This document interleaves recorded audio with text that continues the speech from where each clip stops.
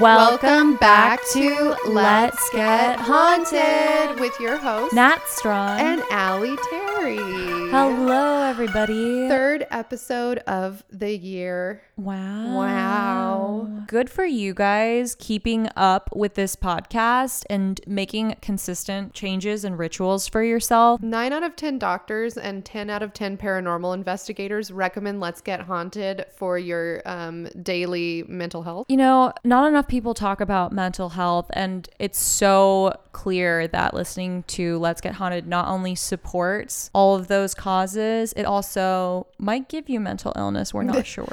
We're not saying that we're trying to make your life more haunted, but our lives have certainly gotten exponentially more haunted since starting this podcast. It's by haunted people for haunted people. Look, if your life is going well, get the fuck out, because this is not the podcast for you. If your life is going well and you want to keep listening to our podcast, you better go quickly set your car on fire. You need something fucked up. You have to restore the balance. Otherwise, you will get struck down. I would rather your car catch on fire than you catch on fire. Yes. Yeah. We're just giving you sound advice. Go catch your car on fire right now. The thing is like when you expose this much truth in 1 hour and 30 minutes, the universe and the devil both get angry. God is upset that the horrors of the universe are being exposed. The devil's upset that we're exposing that he can only be in one place at one time and is currently stuck in a tree. Right. Yes. Yeah. A podcast about ghosts and anxiety. Let's get anxious. Right. Welcome back. I know. Our people have turned this off. They're like, this is I don't making blame. me. I'll try to. I'm edit gonna it down. throw up in my car on the way to work right now. Also, if it's echoey, you guys, it's because, as you know, we record wherever anyone allows us to record, and we're currently in a house that Natalia's dog's sitting at. And this dog is a vegan. Now I know what you're thinking. Table it. I know exactly what you're thinking. Like you want to comment on it. I know what you're thinking. I'm getting triggered, right. And you would be Table correct. it, because here's the thing. The dog's owner is my friend, so I'm not gonna like trash talk these people, but on the dog food, it says it's for sensitive dogs. So actually, maybe unbeknownst to me, there are dogs that are allergic to meat. Like, would they die in the wild? Probably, which goes back to my I have a conversation that Alyssa always edits out of every single episode, so you guys won't hear it, where I talk about how... No, I left that in. Didn't I leave that in the last time you tried to bring it up? Absolutely not, because why would you leave it in? Oh my God, you're right. I did. I edited it out. Yes, yeah. You're correct. All I'm saying is that this dog is a supernatural being. Like,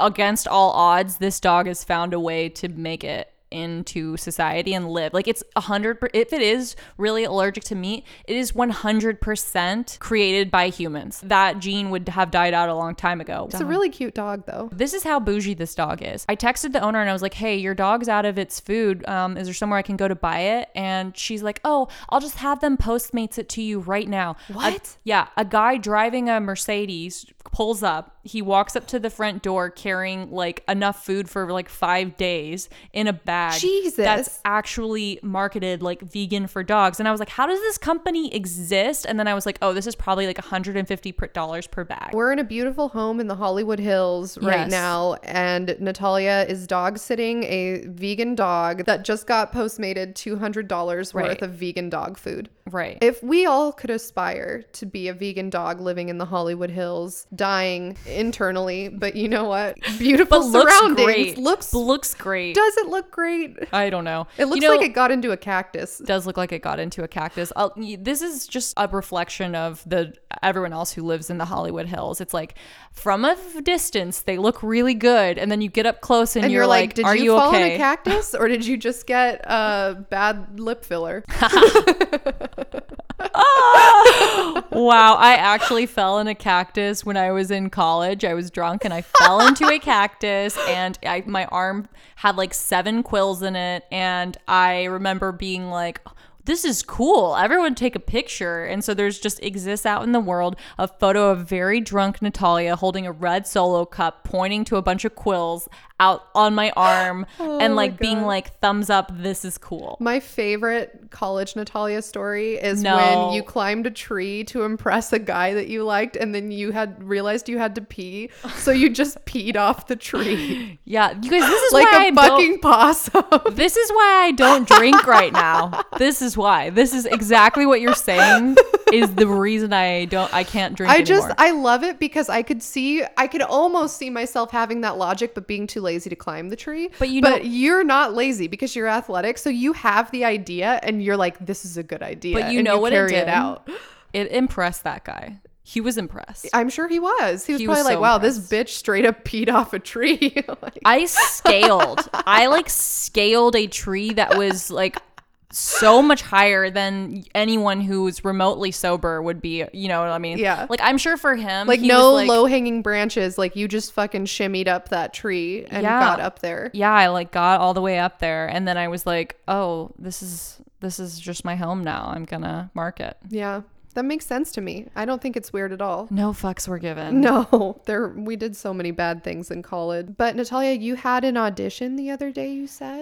Yes, I just had an audition on Friday. So how'd it go? Or do you not want to talk about it? No, actually, okay. So I'm trying to be a better person, and in the past I always was like doom and gloom, and I did what everyone was doing around me because I wanted to fit in. And one of the cool things to do when you're an actor is like get really freaked out about auditions and be superstitious and think that if you talk about it that you're not going to book it. Because I remember you saying that to me once, is that the reason why you never talked about your auditions to me was because it's supposed to be bad luck. Right, it's supposed to be bad luck. And then the other thing is like if you book a ticket or a trip, then that means you're going to book work like while you're gone. Mm-hmm. So like people say, oh, if you want to book something, then just like try to buy a plane ticket for the same date that it's going to go, because then you're going to get it. That's funny. So now I don't believe in any of that shit. I'm like, I'm going to talk about auditioning because I like this. I chose to do this because it's fun and I'm going to do it. So yeah, I had my first audition back in a long time, and it was cool to get back in the swing of things a little bit. It was 3 scenes. I walked in, the casting director looked at me like, who are you? Because you kind of like get to know everybody when you're doing this all the time. You see the same people over and over and over interesting. Again. Yeah, especially if you're going in for role, like this particular role was for a South Asian woman. Mm-hmm. So they wanted someone who was like appeared to be 25 to 30 and was South Asian, Indian specifically. So I'm in there and there's like a bunch of other, I'm like looking around and all of the other girls, now don't get triggered by this, or you know what, dude, I don't give a fuck. This is my podcast. I'm looking around and I'm like, all these bitches are way more Indian than me. Like, I'm like, fuck, like if someone said, oh, I need to see an Indian bitch, like no, like self-respecting production company wants to be caught hiring someone who's not whatever like person of color ethnicity it's supposed to be. That makes sense. At least that's better than, I remember one time you told me, they told you that you didn't look you didn't look the part, and you were like, this is literally my ethnicity, right? And they cast somebody who was not that ethnicity. Yeah, but because it filled their like checkbox. Ethnic, yeah, exactly. So I'm looking around and you know, everyone's like more Indian than I am. Like they have like, you know, long luscious brown hair, and they've got like long thick eyebrows and eyelashes, and they just like have that like kind of like feminine outfit on that you think of when you think of like a beautiful Indian woman. Mm-hmm. And then I'm just like, fuck, why did I wear skinny jeans and booties? Like I suck. Like fuck my life. Now then I thought about it and I was like, you know what? Fuck this. Like who cares? I'm just gonna go in and I'm gonna do a great job, and it's gonna set you apart, and it's gonna set me apart. And if they want to cast me, then great, and if they don't, then great. You know what, I don't need this, like even though I kind of do. Like I want it. And yeah, so we'll find out if I have a callback or not. Now we wait. That's exciting. Yeah, I'm excited. So what were the scenes about? Or are you not allowed to say, or can you say like the premise, or? I can kind of say the premise, but sort of not. So it's a SAG feature film, which means it's super legit because it's part of the union, and then it's also feature, and so it was for the lead role. So if I got that would 100% qualify as my big dope. break. Yeah, we got this. Yeah, we do. The ghosts are on our side. We have the power of Golg, and we have the power of Golg, and what else do you need but Golg? Yeah. Exactly. Golg solves all of our problems, but also we have a haunted more planchette. Golg, more problems. Yes. Well, are you ready to tell me your story today? Yes. Okay. Okay, Alyssa. Yes, Natalia, Are you ready to hear this story? I am. I've never been more ready for anything in my life than to be haunted right now. That makes me sad, but let's do it anyways. The tale that I will tell you today is not a mystery. Oh. It is not unsolved. What? It is not a conspiracy. It was a real event that happened with several witnesses. There are copious amounts of evidence tied to the case. There was a perpetrator found and convicted. Some would even say that justice was served. However, the circumstances surrounding this case are anything but natural. Oh my God. Wait, I'm really excited. I'm getting a tingle down my spine, like an old woman hand stroking me. Don't tell me where. Mark James Kilroy. Ring any bells? No. Oh, wow. You're in for a treat today. Mark James Kilroy was born on March 5th, 1968 in Chicago, Illinois. His parents were James William Kilroy, a chemical engineer, and Helen Josephine Kilroy, a volunteer paramedic. Mark Kilroy grew up in Santa Fe, Texas, a small town outside of Houston. Ayo, that's where I'm from. For over 15 years, along with his brother, Keith Richard Kilroy. He was raised as a Catholic, and his parents were frequent attendees at Our Lady of Lourdes Catholic Church in the adjacent town of Hitchcock, Texas. Kilroy excelled in both academics and athletics as a teenager. He played baseball, basketball, and golf with his friends at school. He was in the Boy Scouts of America and an honors student at Santa Fe High School, where he was a member of the student council and was ranked 14th in a class of 210 students. Upon his graduation in 1986, Mark attended Southwest Texas State University in San Marcos, Texas, before transferring to Tarleton State University in Stephenville, Texas, on a basketball scholarship. Ooh. At Tarleton, he became a member of the Lambda Chi Alpha fraternity. He then decided to give up his athletics and transferred to the University of Texas at Austin to become a pre-med student and prepare for his medical college admissions test, the MCAT.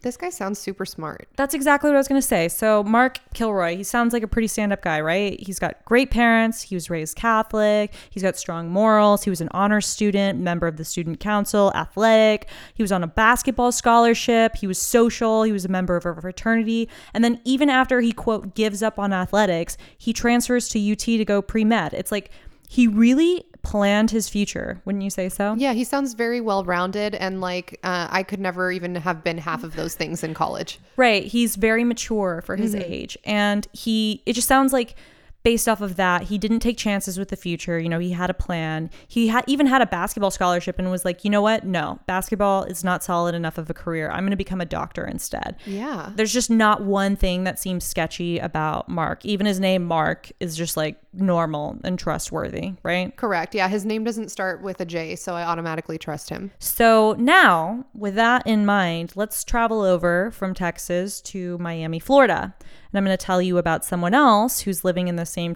time period named Adolfo Constanzo. Have you heard of him? No, I've never heard of him. Adolfo Constanzo was a Cuban American who was born in Miami, Florida in 1962. His father died when he was an infant, so his mother relocated to Puerto Rico with him, where she remarried. Adolfo and his mother returned to Florida in 1972, and his stepfather died soon afterwards, leaving a large inheritance behind. His mother married again, this time with a man who was involved in drug trafficking and the occult. Adolfo's new stepfather taught Adolfo a philosophy that he carried for the rest of his life. His stepfather told him that he should let non-believers, quote, kill themselves with drugs while he could profit from their foolishness. What? Additionally, Adolfo Constanzo's mother believed that her son had psychic abilities. She introduced him to Palo Mayombe, an Afro-Caribbean religion that involves animal sacrifice. Adolfo was also introduced to Santeria when he was younger. He started as a palero, someone who practices Palo Mayombe, and eventually reached the status of high priest, a padrino. In 1984, Adolfo moved to Mexico City to start his life as a tarot card reader and eventually developed a cult following. Now, we're not talking about a cult following like the Let's Get Haunted cult following, okay? We're talking about an actual cult that practices human sacrifice. Oh, shit. So Adolfo Constanzo believed that by sacrificing his victims, those doing the sacrifice would be ensured strength, abundance, and immunity from law enforcement and injury.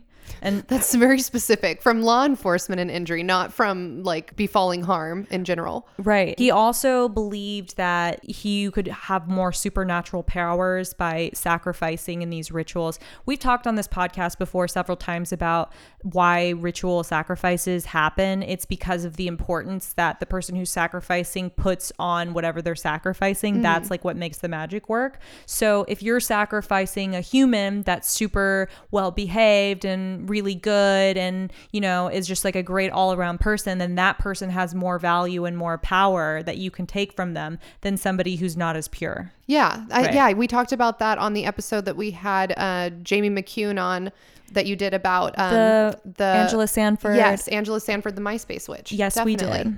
we did.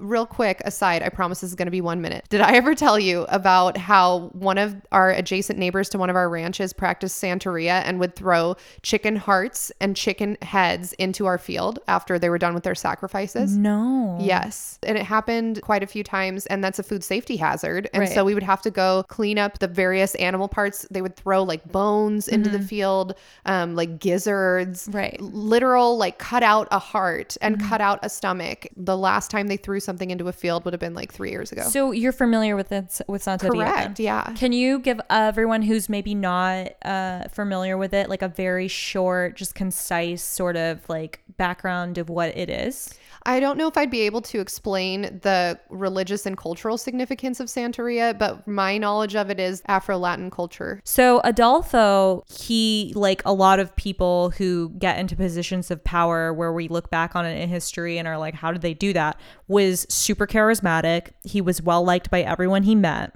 He was attractive, and he was even previously a male model before he was a cult leader. Oh, geez. So very good looking, very charismatic. Very good looking, exactly. And Adolfo's charm, look, and acclaimed psychic talent granted him the opportunity to mingle with Mexico City's upper class.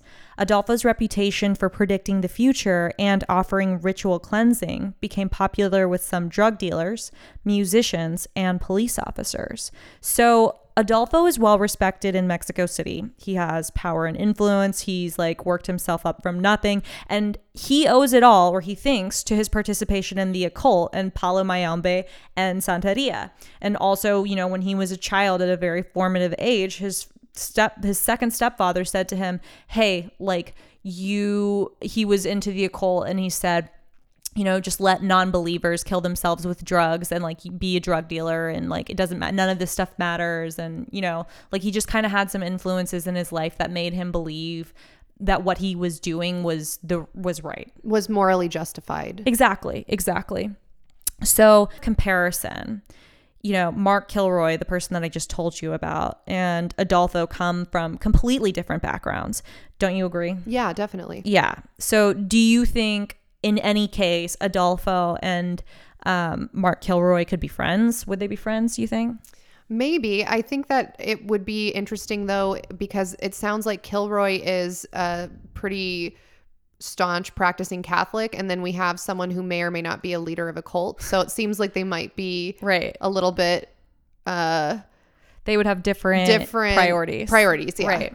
So they wouldn't find themselves in the same circles, I think. Probably not. Right. Okay. So let's introduce you to another person. Okay. Sarah Aldrete. So Sarah is an honors student and a cheerleader at a Texas Southmost college. And Sarah just happened to be the girlfriend of a man named Gilberto Sosa, who was a drug dealer linked to the Hernandez clan, which is a powerful cartel in Mexico City at the time. So our friend Adolfo, the cult leader / drug dealer who practices Santeria and Palo Mayombe, remember I just told you about him? Mm-hmm. He wants to get involved with this Hernandez clan, which is basically just like a drug like gang cartel that's in Mexico City. But if you want to get involved with this clan, you can't just like walk into the cartel like trap house and be like, hey guys, I'm a tarot reader, like let's hang out, like I feel like we have a lot in common, I want to hang out, you know what I mean? Yeah. Like you're 100% gonna get shot in the face before you can even meet the main guy. Like so he needs an in. He needs an in. So when Sarah Aldrete meets Adolfo in 1987, he knows that Sarah's boyfriend is the gang leader who has ties into this clan. So he's like, sure, yeah, join my cult. Like, welcome. Like, I think it's so cool that you're a fan of me. Like, oh, you have so much talent. You're so beautiful. Like, I am really, I'm really see a lot in you. And he wants to curry favor in Sarah. So she's beautiful. And he's like, you know what? It would be perfect for you. You should be like the recruiter to this cult because you're super beautiful. Like she's a Texas cheerleader honor student, So he plays into her ego and he lets her become the main recruiter to the cult. So she's a cheerleader, she's smart, she's an honor student, she's beautiful, but she's also a ratchet who doesn't give a fuck because let's remember she's dating a drug dealer and working for a cult leader. Right? Hell yeah. So Sarah's physical charm and her attractiveness is a hit with the men because she literally starts luring men into the cult to be sacrificed, sometimes willingly. Jeez. Other times, not willingly. She's the bait that gets them abducted and then sacrificed. Terrifying. So how do you think she recruits men to join this cult and willingly get murdered? Like, just take a guess. Is she drugging them? No. Is she offering them sex? Nope. She's not seducing them? Nope. I don't know then. She starts by showing them the 1987 thriller film called The Believers, which was about a New York City-based cult that practiced human sacrifice for money and influence. In the movie, people get murked, but they're also like really successful and well-dressed and therefore happy. So I don't know, like worth it, I guess.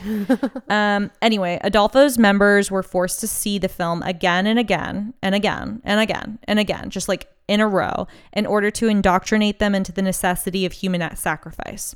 So at this cult, they would have meetings and parties where they literally just showed that movie, The Believers, again and again. Okay, so they're watching it so many times that now it's burned into their subconscious and they're just accepting everything that happens in the movie as normal. I don't know, but it sounds like they're preying on people that are looking to belong and they're offering them a place to belong. Right. Or was it magic? Oh, that's a good question.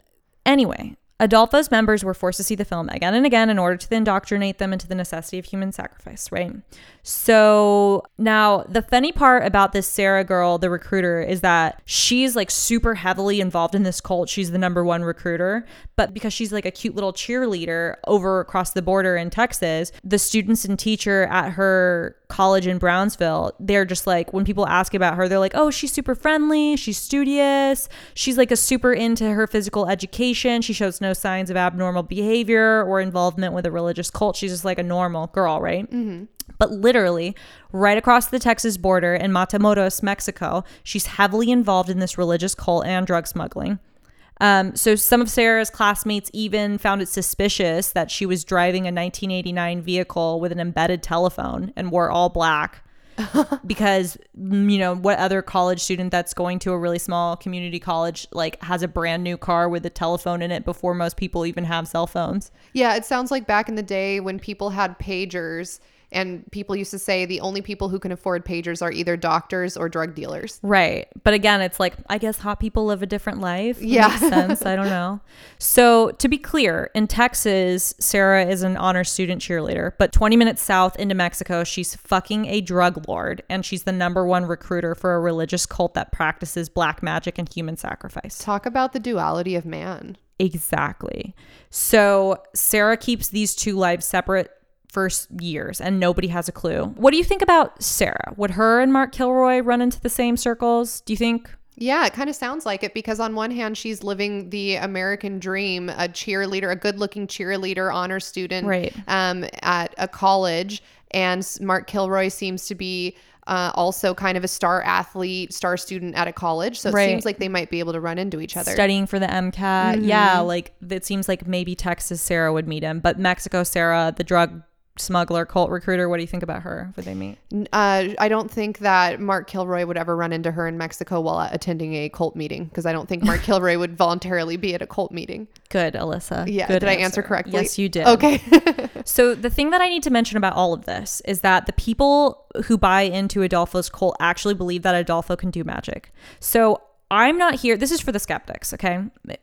Don't just turn this off. First of all, I don't know how you got this far along when it's literally called Let's Get Haunted and we've been talking about bullshit for 30 minutes. But if you're like, you know what? I don't believe in ghosts. I don't believe in magic. I don't even know how I got here. Don't turn this off because I'm going to just give you a little piece of something to hold on to this, okay?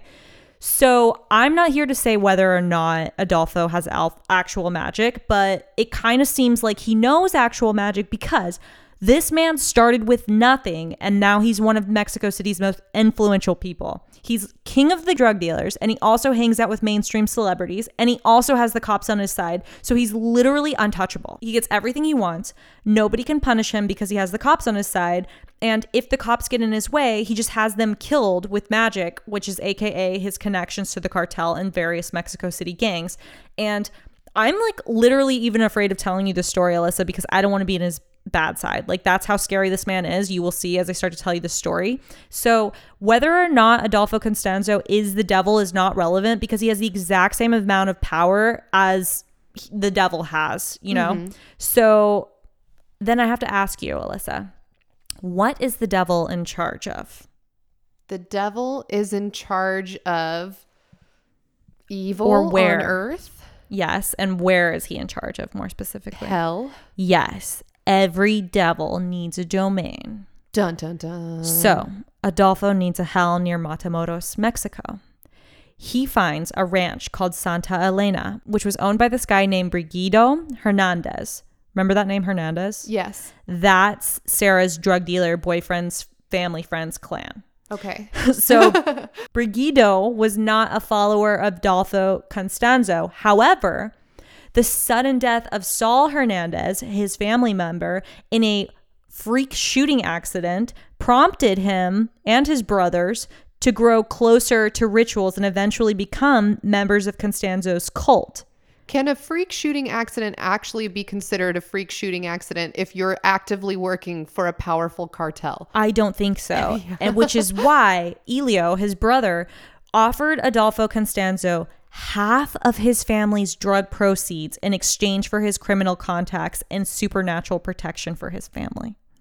Damn. So are you telling me that in order to be a well-liked person, you need magic, and that's why I'm not well-liked? Because that makes me feel so much better. Right. It's not that my personality sucks, it's that I'm not magic. Right. Yeah. So if you look at this from both sides, it's like, you know, this is a super powerful drug cartel family, and then Adolfo's cult is also super powerful drug cartel family. Now, the Hernandez clan is like a competing family with them, mm-hmm. right? Right. And then all of a sudden, one of their brothers dies, and what do? They're like, they run over to the other clan and they say, hey, can you provide us supernatural protection and we'll give you half of our profits? It's almost as if they're like, hey, we'll start doing business for you if you and pay you if you stop killing us or that letting makes sense. us die. Yeah, let's join forces instead of being at odds with each other. Exactly. So what do you think of all these things I've told you so far? Because to me, this is like really scary. I mean, this guy's name is Adolf. Like, why would they do that? Yeah. No, this is very scary. Definitely. It seems like there is no way to make it out of a situation like that in one piece. Right. Like, there's no way. Once you're in it, you're in too deep. It's like, how do you even begin extracting yourself from a cult? Exactly. And they'll kill your family members. Yeah. Like, we just saw that happen. Yeah. So, very scary. And anytime we talk about black magic on this podcast, I immediately get scared. It's combining two really scary things, which are drug cartels and black magic. Yeah, organized crime and demon witchcraft. Right. No thanks. I'm freaking out. Let's just like fast forward to a much more chill time. I'm really scared. Help me. Yeah. College spring break. It's haunted for a totally different reason. Yeah, Yeah. It's haunted in the drunk poor decision way. Exactly. And boy, are you about to hear a bunch of those. So, time machine, fast forward. It's March 10th, 1989. Mark Kilroy's childhood friend, Bradley Moore, just finished his college exams early at Texas A&M University. With his test behind him and a week off ahead of him, Bradley drives to Austin to pick Mark up from UT. Both of them then head to Santa Fe to pick up their other two friends, Bill Huddleston and Brent Martin, before heading to South Padre Island, Texas for spring break. Now, Alyssa, do you know what South Padre Island, Texas is like? No, I have never been there. It might as well be that bad kid island from Pinocchio. It's literally like spring break at South Padre Island is where Girls Gone Wild started. Really? Yes. So if you guys don't know what Girls Gone Wild is, Alyssa, you want to tell people what it is? Hell yeah, I do. Girls Gone Wild was a show that I believe was sold on VHS tape in adult shops and also maybe on TV at one time, but it was censored. And it's basically where this skeezy dude and a camera get drunk girls at spring break to take their tops off for money. Right. And they're very inebriated. Yes. Yes. Very inebriated. Yes. Like it would not fly into daytime. It was definitely during the time of like anything I say is not going to be good right now, but like it's definitely the time where like there was not a lot of awareness. The Me Too movement had absolutely not come to fruition yet. Like nobody was understanding that that's not okay to do. Right. Like nobody thought it was a bad idea to to go to a place where 18-year-old girls are drunk and offer them money to take their top off on camera. And then possibly have sex with them while they're so inebriated that like the consent isn't even. Yeah. And like they're signing these consent forms when they're wasted. Exactly. Yeah. Right. Okay. So after a foggy 9-hour drive to South Texas, the boys arrive at South Padre Island shortly before midnight. They check in at the Sheraton hotels and resorts the next morning before heading to the beach. So keep in mind, they get there at midnight and then they're like, this is a 9-hour drive with 4 dudes. It's midnight. They arrive after 9 fucking hours and they're like, fuck it, let's get some beach time. Like, this is the beginning of spring break. Like, that's what I need everyone to understand. If you've never done American spring break in college, it's absolutely nuts. It's basically just like a time to act like absolute idiot children for 7 days straight and like make horrible decisions, like take your top off on film, and it's like fine because it's spring break. Right. Yeah. It's college is already like a fantasy land, which we've talked about before on this podcast. American college. Yes. But then combining that like college atmosphere with essentially a nonstop frat culture for a week. Yes. Yeah. So the boys are in the party zone, you know, and then when they first get there, it's like not even that crazy because it's the beginning of spring break. So there's not that many people around. It's like kind of all the early people because they finished their exams early and drove down right away. Mm-hmm. There's people coming from all over the country to South Padre Island. Like it's a spring break destination. So if you live over in Michigan or Kansas, like you're not going to fly out or drive out on the same day. It might take you a couple days to get out. So as the weekend progresses, thousands of students from the entire U.S. were beginning to arrive. Beer sponsors are staging like events. There's free movies. There's concerts. There's surf simulator things. It's like opportunities to appear on TV commercials. It was kind of like MTV Spring Break situation. Okay. Kilroy and Moore made free phone calls to their parents that day. And then later that evening, they met a group of female students from Purdue University in Indiana, and they partied until the next morning. Kilroy and his friends start developing a routine over their spring break, and it goes like this. In the morning, they go to the beach and lay out. Then they get lunch. Then after lunch, they go to the daily Miss Tan Line contest that's literally sponsored by their hotel. So it's like, it's so easy for them to just have this life right now. So they go to the tan line contest and then they take a nap.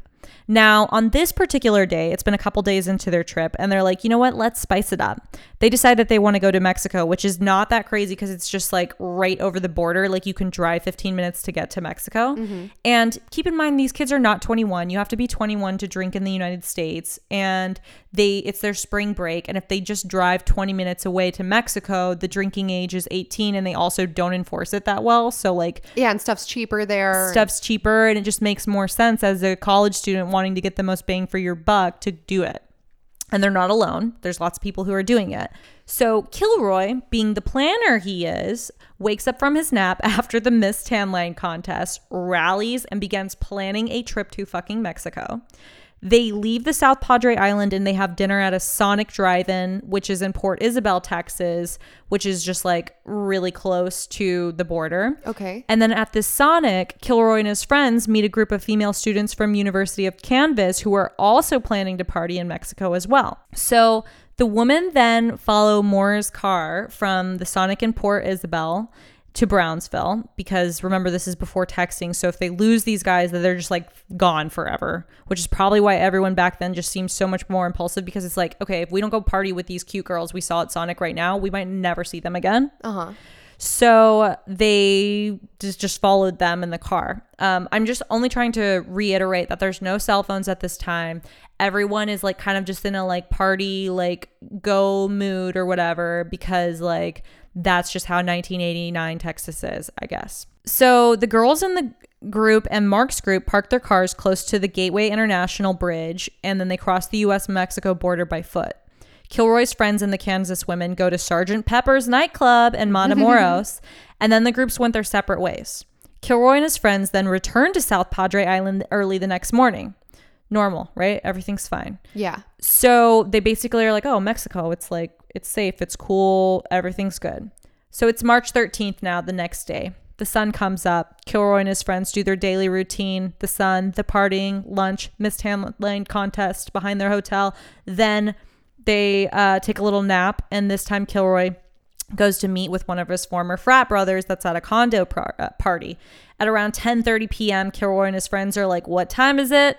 Do you know what time it is? Party time. Mexico time. Oh. Let's try it again. 10:30 p.m. Mark Kilroy and his friends are like, what time is it? Time to go to Mexico. Mexico time. Oh.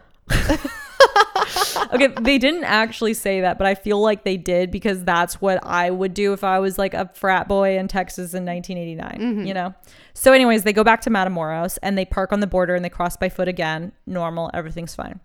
Now, this night, though, is different than all of the other nights before, because spring break is in full swing now. It's the weekend, and Matamoros is flooded with 15,000 spring breakers, tourists from the U.S. And everywhere else, on the city's main tourist street, which is called Alvaro Obregón. And the sidewalks, the street, the nightclubs, everything's packed. It's like people want to enjoy the cheap alcohol. They want to have the lax drinking laws. So you can only imagine what it's like to have a bunch of probably underage college students in Mexico walking around. Like, it's pandemonium. So, debauchery, basically. So everything is packed, people everywhere, lines everywhere. Like, this is not the Matamoros that they came to last night, where they got into the best club with 4 dudes right away, right? Right. So naturally, Kilroy and his friends are like, this sucks. We're 4 dudes deep. We're not going to get into anywhere, and we want to like talk to girls and party. What do we do? So they go to the bar with the shortest waiting line. Mark and his friends ended up at Los Sombreros, which had the shortest line. It's a bar with rock music and bright neon, so it's a dive bar, basically. Okay. And then after a few drinks, they leave and they go to Los Sombreros, and then they go to London Pub, which had rebranded itself as the Hard Rock Cafe for spring break. This is not the actual Hard Rock Cafe, but it's Mexico, so they're like, fuck it. There's no trademark infringement. Exactly. So this bar, the fake Hard Rock Cafe, was louder and wilder than Los Sombreros. Like, while they're standing in line, other tourists are throwing beer and alcohol from the balcony and like dancing. So at this Hard Rock Cafe, Kilroy met with a few women at the bar, and he wasn't seen by his friends for a while. Totally normal if you go to a club. And then at 2:00 a.m., Huddleston suggested that they all go back to South Padre Island. They're like, it's closing time. Let's pack up. Let's go. As his friends stepped out of London Pub, they see Kilroy leaning against a car and talking to a woman from Miss Tanline. Okay. Now, she's probably smoking hot, obviously.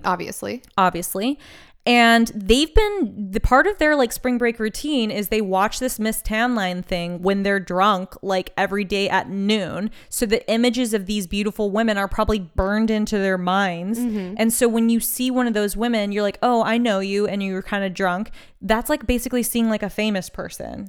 So he goes up and he starts talking to her. Then the Alvaro Obregón, the tourist street that they're on, everyone's leaving. It's pandemonium. People are leaving the bars and heading back across the border to Brownsville, but there's also other groups heading in different directions. So there's just a bunch of groups of people going in different directions. It's drunk people at 2 a.m. in Mexico on spring break, basically. So there's like the crowds of people make it really difficult for Kilroy and his friends to walk across the border uninterrupted and in a group.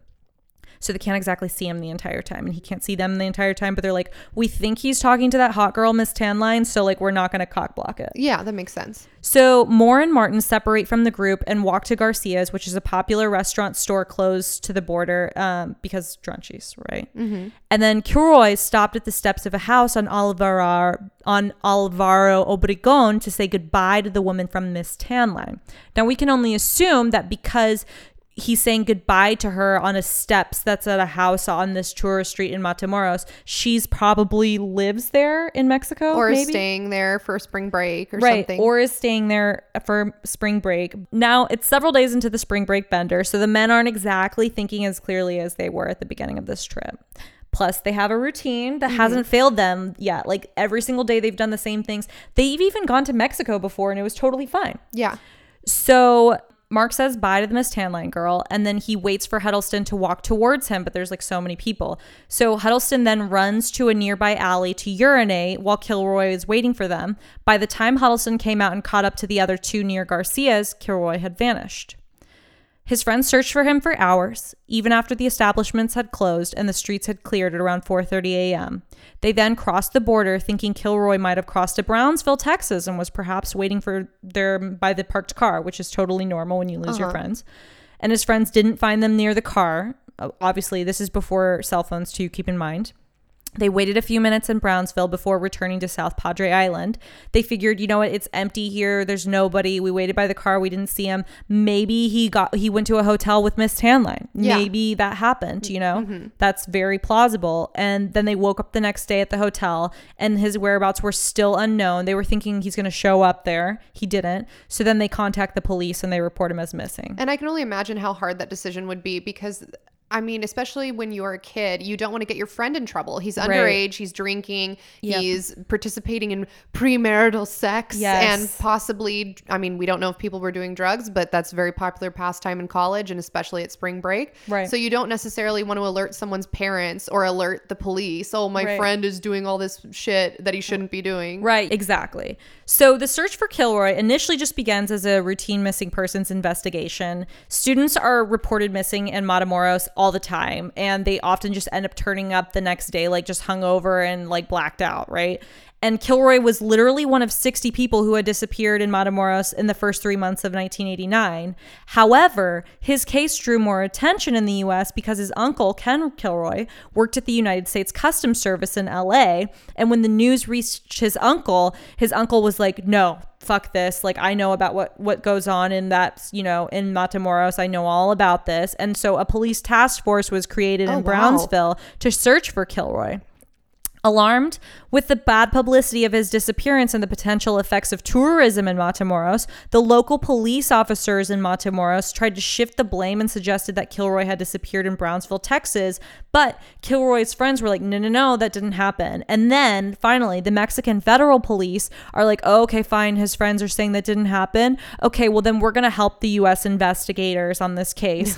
And then one of the commanders assigned Mexican agents to U.S. officials to accompany them in Matamoros, and then together with the Mexican police, they questioned informants, potential witnesses, and worked on tips provided by their sources. But both the Mexican and U.S. authorities suspected that Kilroy's disappearance involved foul play, and they speculated that Kilroy was a victim of drug-related violence or robbery killing, but they were short on leads to make any firm conclusions. And remember, the police there are in Adolfo's back pocket, so even if they find any information, like they're going to go to Adolfo first. They're going to go to Adolfo, or they're not going to tell this Mexican task like police force or whatever. Mm-hmm. You know, they're going to cover it up.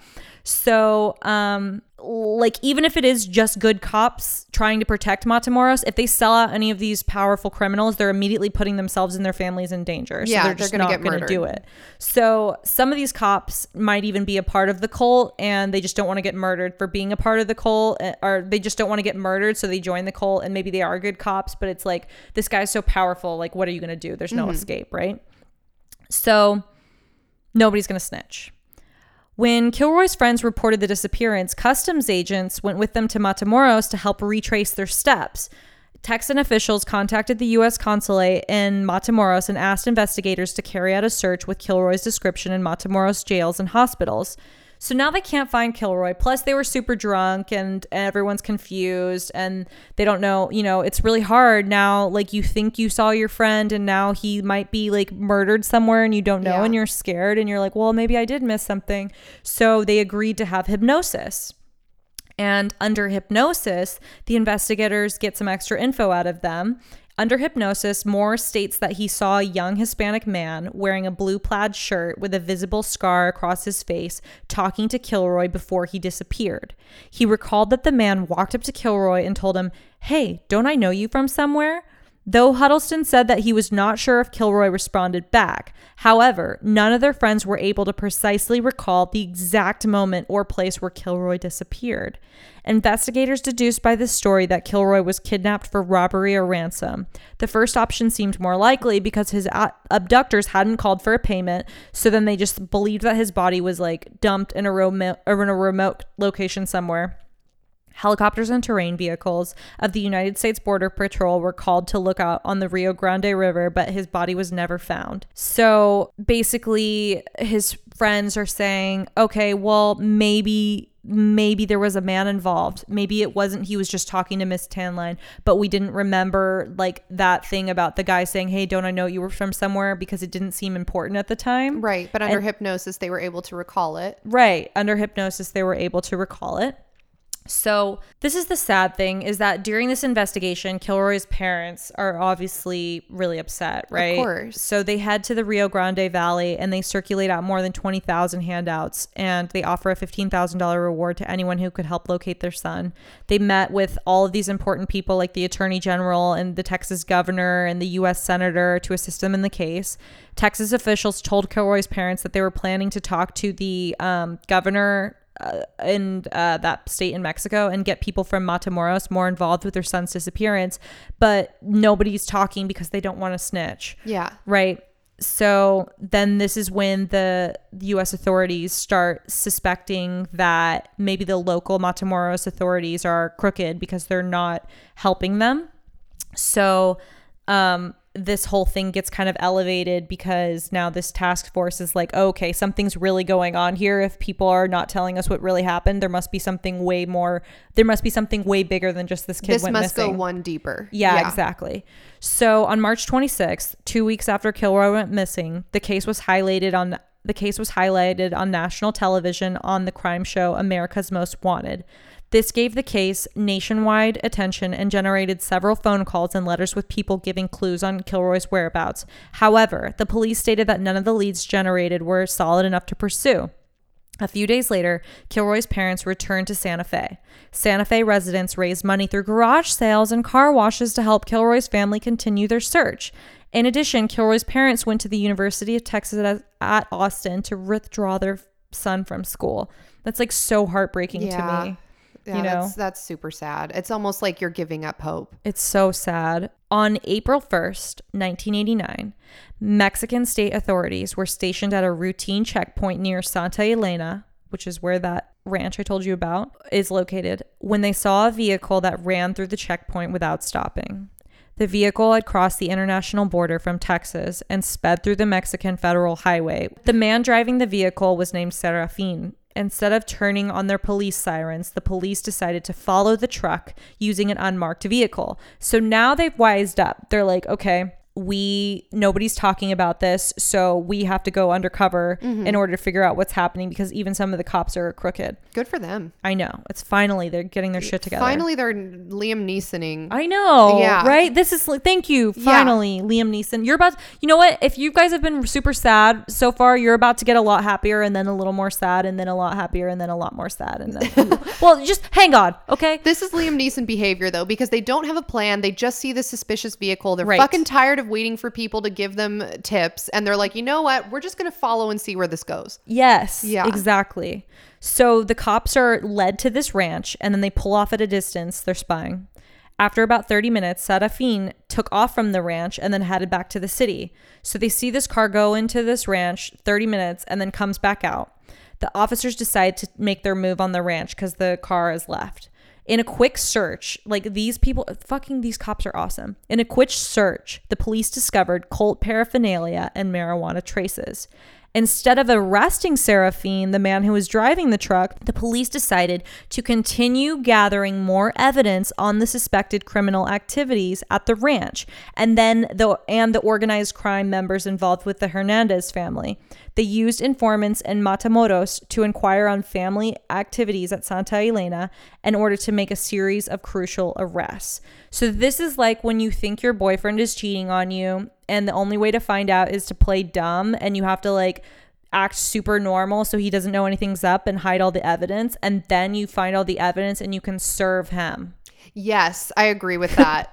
Wait till he's asleep. Go into his phone. When you're taking the screenshots, you don't want to text them to yourself because that leaves a trail. Right. What you want to do is airdrop them. And then you're going to delete the screenshots from his camera roll. Then go into recently deleted and make sure you're also deleting it from there so that there's no evidence left. Continue doing that no matter how pissed off you are until you've gathered months of evidence. Right. Then drop it on him all at once. Because his stupid narcissistic ass is going to deny that shit when you give it up Yes. to him and gaslight you and make you feel stupid, and you will continue to stay in that relationship, and he will just get smarter about hiding the evidence because now he knows you're onto him. Exactly. So you need to gather so much shit that there's no way that he can make up excuses for every single scenario that you've caught him in. And because then- if you confront him after only one scenario, that's when he's going to gaslight you and be like, no, that was actually my cousin that I was helping her. She had a bee sting and her throat was closing and I had to give her mouth to mouth until the paramedics got there.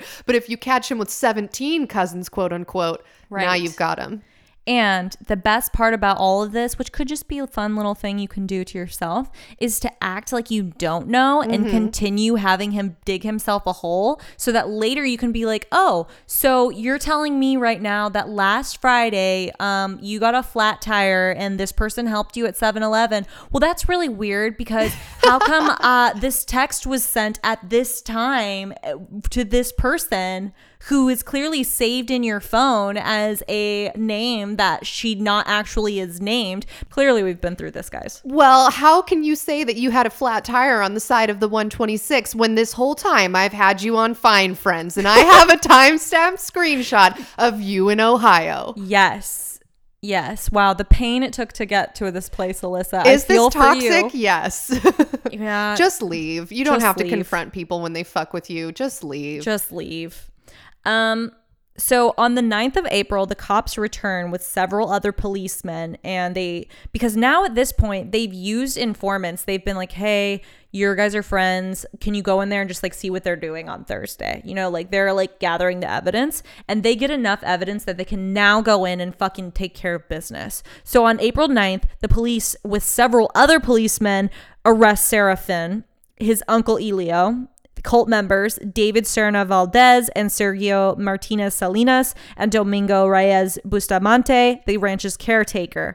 While in custody, the detainees are very relaxed. Because they know they're fine. You know? They're sent to prison while the police interrogated a caretaker at the ranch.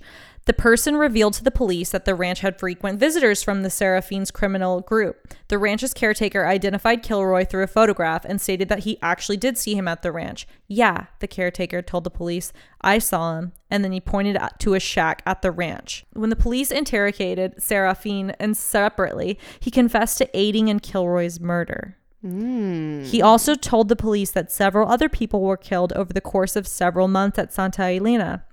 Serafine then identified Adolfo Constanzo and Sarah Aldrete as the heads of the group. He said that Constanzo had ordered the slayings as part of a sacrificial ritual. Remember, Constanzo believes that by sacrificing his victims, those doing the sacrifice were ensured strength, abundance, and immunity from law enforcement and injury. So it would make sense that while all these people get detained and put into prison, they're super relaxed because they think nothing's going to happen to them. Yeah, because they have contacts in high places. And they've Yes. historically gotten away with all this shit. And perhaps magic and immunity. Specifically, he said that Kilroy was chosen at random because Constanzo had ordered his men to find a white Anglo male, gringo, to sacrifice. He said that Kilroy was killed by Constanzo with a machete blow to his head and that the body was buried at the ranch. Serafine agreed to take the police to the exact spot where Kilroy was buried, which was marked by a piece of wire coming out of the dirt. He stated that the wire was attached to Kilroy's spinal cord so that they would be able to pull out the bones and wear them as necklaces after the body had decomposed. That's metal. What do you think of that? Fucking horrific, terrifying, Right. So heartbreaking. if you're a cop and you have spent all this time investigating this shit and then someone comes clean and they tell you that, how do you think you react? I think I would react skeptically until I saw the evidence with my own 2 eyes. Which is exactly what they did. They were fucking pissed. This is what makes me like these cops, finally. On April 11th, the police took Serafine and 4 other suspects to Santa Elena and asked Serafine to show the police where Kilroy and others' remains were kept. That afternoon, they were forced at gunpoint to spend several hours digging up the graves. Once Kilroy's corpse had been exhumed, the police observed that his legs were missing. Serafine explained that the amputations were not a procedure of the ritual, but were done to simplify the burial. After the excavation concluded, the suspects had unearthed 15 mutilated bodies, including Kilroy's. Oh my God. All males who had been killed over a period of 9 months. Wow. Kilroy's corpse was officially identified after the Brownsville police matched his dental records with the teeth found at the scene. Investigators concluded that most of the victims were rival drug dealers of Constanzo and not random sacrificial victims of the cult. 3 out of the 15 bodies were never identified. At Santa Elena, the Mexican police also seized 110 kilograms or 243 pounds of marijuana, 108 grams of cocaine, 12 firearms, including 3 submachine guns, and 11 vehicles, some equipped with telephones like Sara Adrete had driven. Inside an iron pot, investigators discovered remains of a human brain, a goat's head, chicken feet, a turtle, several herbs, a horseshoe, and coins mixed with animal blood. They found no signs of cannibalism. On April 12th, the detainees were taken to the headquarters of the Mexican Federal Judicial Police in Matamoros for an informal press conference. More than 250 international journalists arrived to the scene to take pictures and ask them questions. The 4 suspects were being paraded from the building's balcony and were allowed to answer questions from reporters. Elio, one of Hernandez's brothers that was owning the ranch, stated that he was an ordained executioner under Adolfo Constanzo and that Kilroy was murdered by Constanzo. As the camera zoomed in on the suspects, Elio showed his membership scars on his shoulders, his back, and his arms and chest. They were arrow-like cuts made with a hot blade. The marks were given to selected cult members with the authority to perform human sacrifice. What do you think of this? I'm terrified. I never want to meet any of these people ever. This is horrific. They're just like not only gangsters, they're so scary because they also believe that this is like part of something that God wants them to do almost, you know? Yeah. People who believe that the power of God is on their side are very scary to me because you can justify almost anything if you just believe that you're serving a higher power to do it. I am so glad that you said that because that's one of the things that I want to talk about is the difference between how different people believe that God is on their side, right? So we've seen how these cult members think that their God is on their side. Right. Now, what do you think Kilroy's parents, who just discovered that their son that they've been searching for has actually been brutally murdered and this like human sacrifice? I think they're extremely angry and I think they want justice and they want I'm sure they want the same thing that happened to their son to happen to these people. So let me tell you what they're doing because you will be very surprised. Okay. On April 13th, a religious ceremony that was initially intended to revive hope for Kilroy's safe return was turned into a memorial service a day after his body was discovered. The service was held at Our Lady of Lourdes Catholic Church in Santa Fe, where the family had attended many years. Many local residents attended the service, and about 150 children pinned yellow ribbons outside the church's trees to rally in favor of Kilroy. After the ceremony, Kilroy's friends stated that they wished they had stayed in Texas to party instead of going to Mexico. At St. Luke Catholic Church in Brownsville, over 1,200 people attended the memorial service to support his parents. Several of the attendees wore the yellow Miss You Mark ribbons on them and waited in line after the service was over to express their condolences to Kilroy's parents. The Kilroy family showed deep faith and conviction while speaking to the press. Kilroy's father spoke out about the murder and told the press that they were not angry with the killers. He hoped that when those responsible for Kilroy's death go to heaven and see their son, they can apologize to him for their wrongdoing. Kilroy's mother told others to pray for the murderers. That is a fucking good Christian woman. Yeah, that's not being hypocritical about your religion. I would not be able to do the same. I'm telling you right now. If somebody brutally murdered one of my relatives, I would be so angry. So good for them for being able to find a way to turn something so horrible into an opportunity, a learning opportunity for others to see how you can choose to react to situations, because I would absolutely not be able to make that choice. And I really admire them for that. It gets even better. On April 15th, 2 days after they have this memorial service for their son, 2 days after their son's funeral, you know, the Kilroy's parents meet with the president at the time, George H.W. Bush, and William Bennett, who was the head of the Office of the National Drug Control Policy. And Kilroy's parents tell the politicians that for every drug consumer, there is a victim who suffers from their addiction. In addition, Kilroy's parents stated that drug consumption should be treated with better education and that the use of drugs, even casually, causes suffering. Bush described the case as very sensitive, and Bennett stated that Kilroy's murder was mourned nationwide, but that the parents were able to turn their suffering into a very good effort. After the meeting, the parents stated that although Bush and Bennett were not specific on the actions their administration would take to fight drugs and enforce it at a local, state, and federal level, they were satisfied that the government is looking in the right direction. They praised the efforts of the government in asking citizens what could be done to improve their country. Kilroy's father concluded that change required the government to do its part, but that it also required every citizen of the country to put their effort in to make it happen.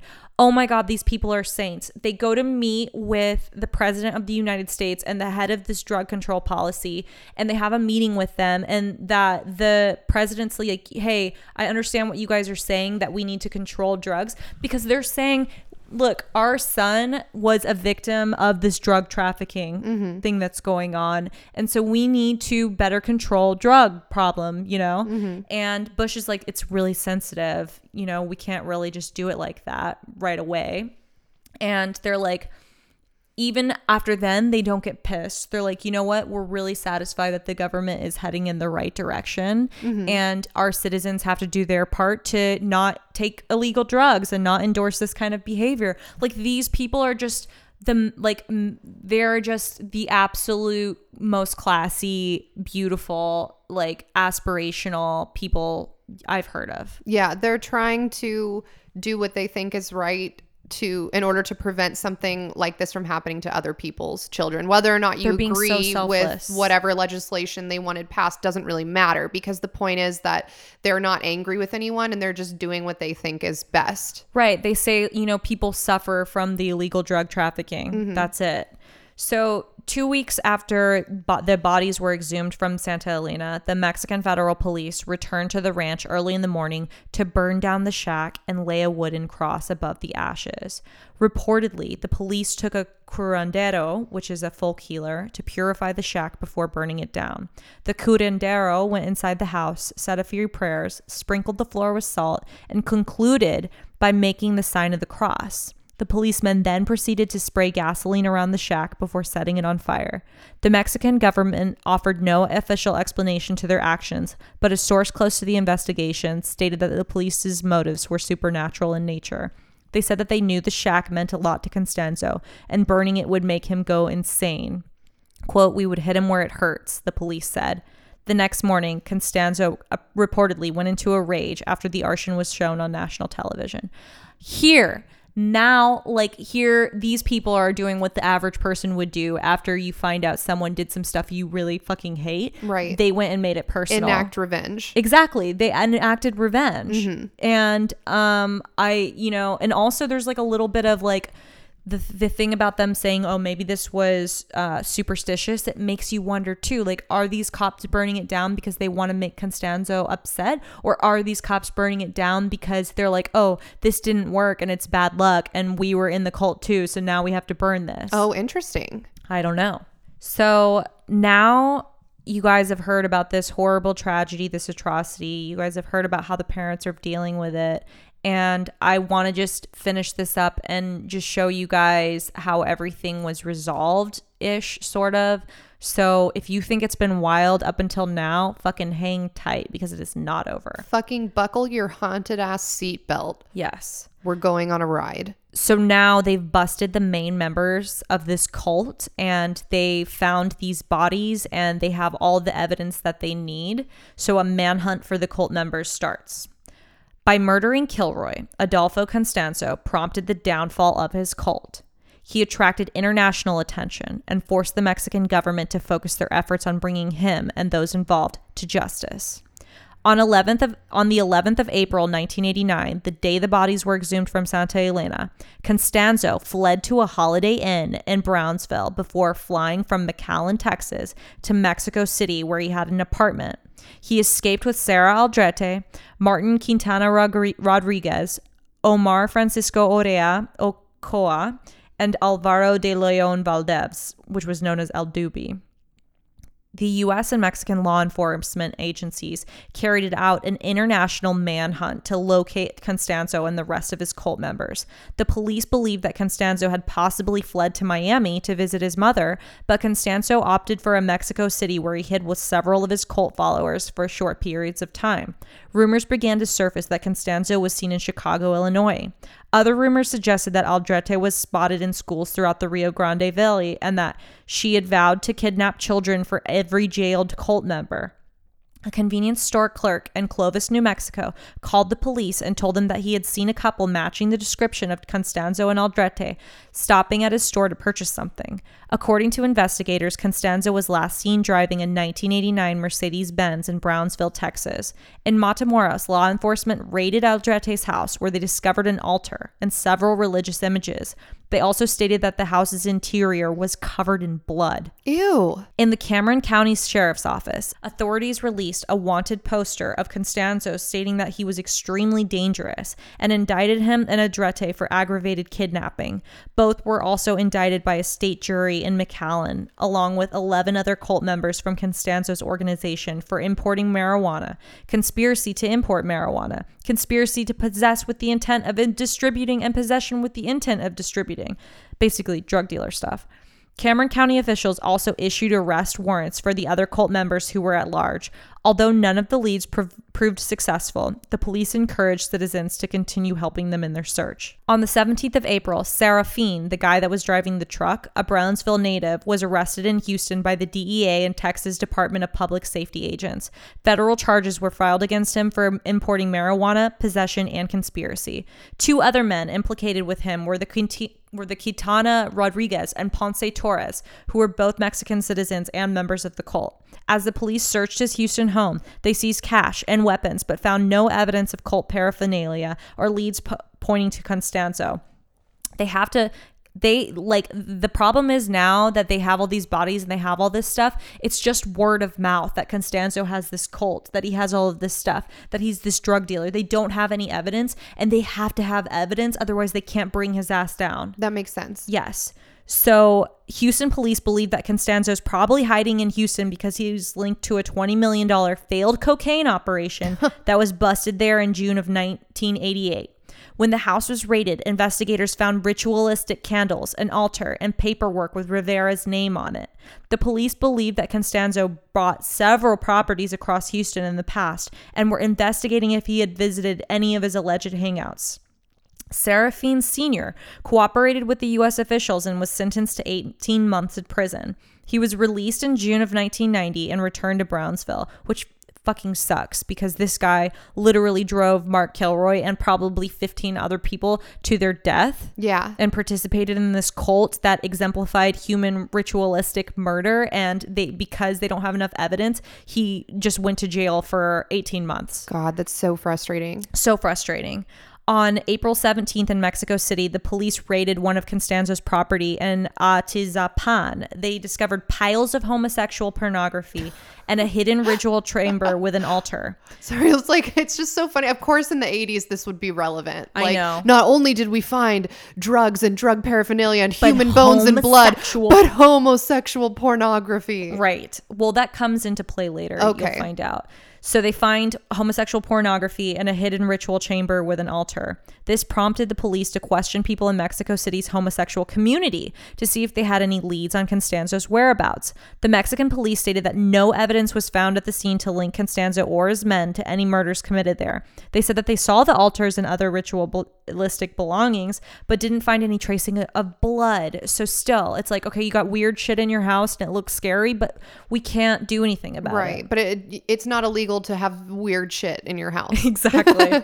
No men were arrested at the scene, but the police managed to arrest a lady called Maria Teresa Quintana Rodriguez, who was the sister of one of Constanzo's lovers and henchmen.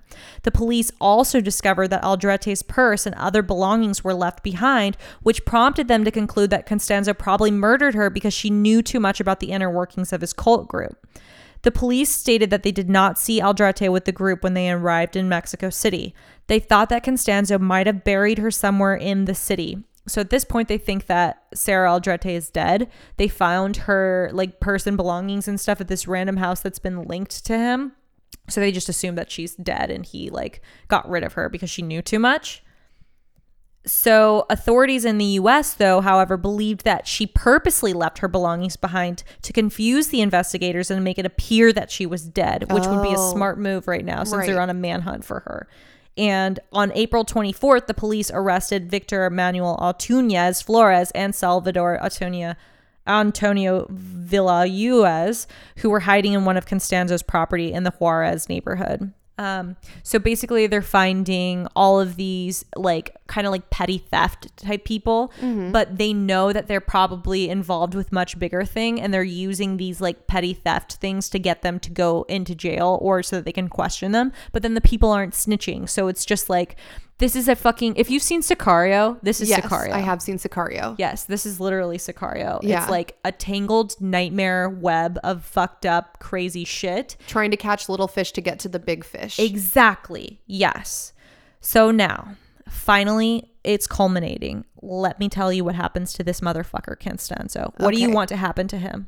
I don't need any more bad karma on my mind. I'm not going to go on the record. I want him to also do that after he's been murdered. Yeah. Okay, so the Mexico City Police Department noticed that the Matamoros killings were similar to murders carried out in Mexico City between 1987 and 1989. After consulting local witchcraft practitioner and sorcerers, the police heard that Constanzo was probably hiding out in one of the city's boroughs. So the police wise up and they're like, you know what? What should we do? Let's go talk to these fucking tarot readers. Yeah, these, witch doctors, and be like, do you guys know where the fuck he is? And they're like, oh yeah, that guy? Yeah, we can help you. So they found him. Another contact told the police that there was an address of interest in one of the neighborhoods in this city. The police department sent 16 officers to search the area. At a supermarket, they interrogated a shoemaker who claimed to have seen a woman who matched Sarah Aldrete's description. The police then spotted a man at the supermarket who was attempting to buy large amounts of groceries with US dollars. They followed the man and saw that he was living at an apartment on Rio Sena.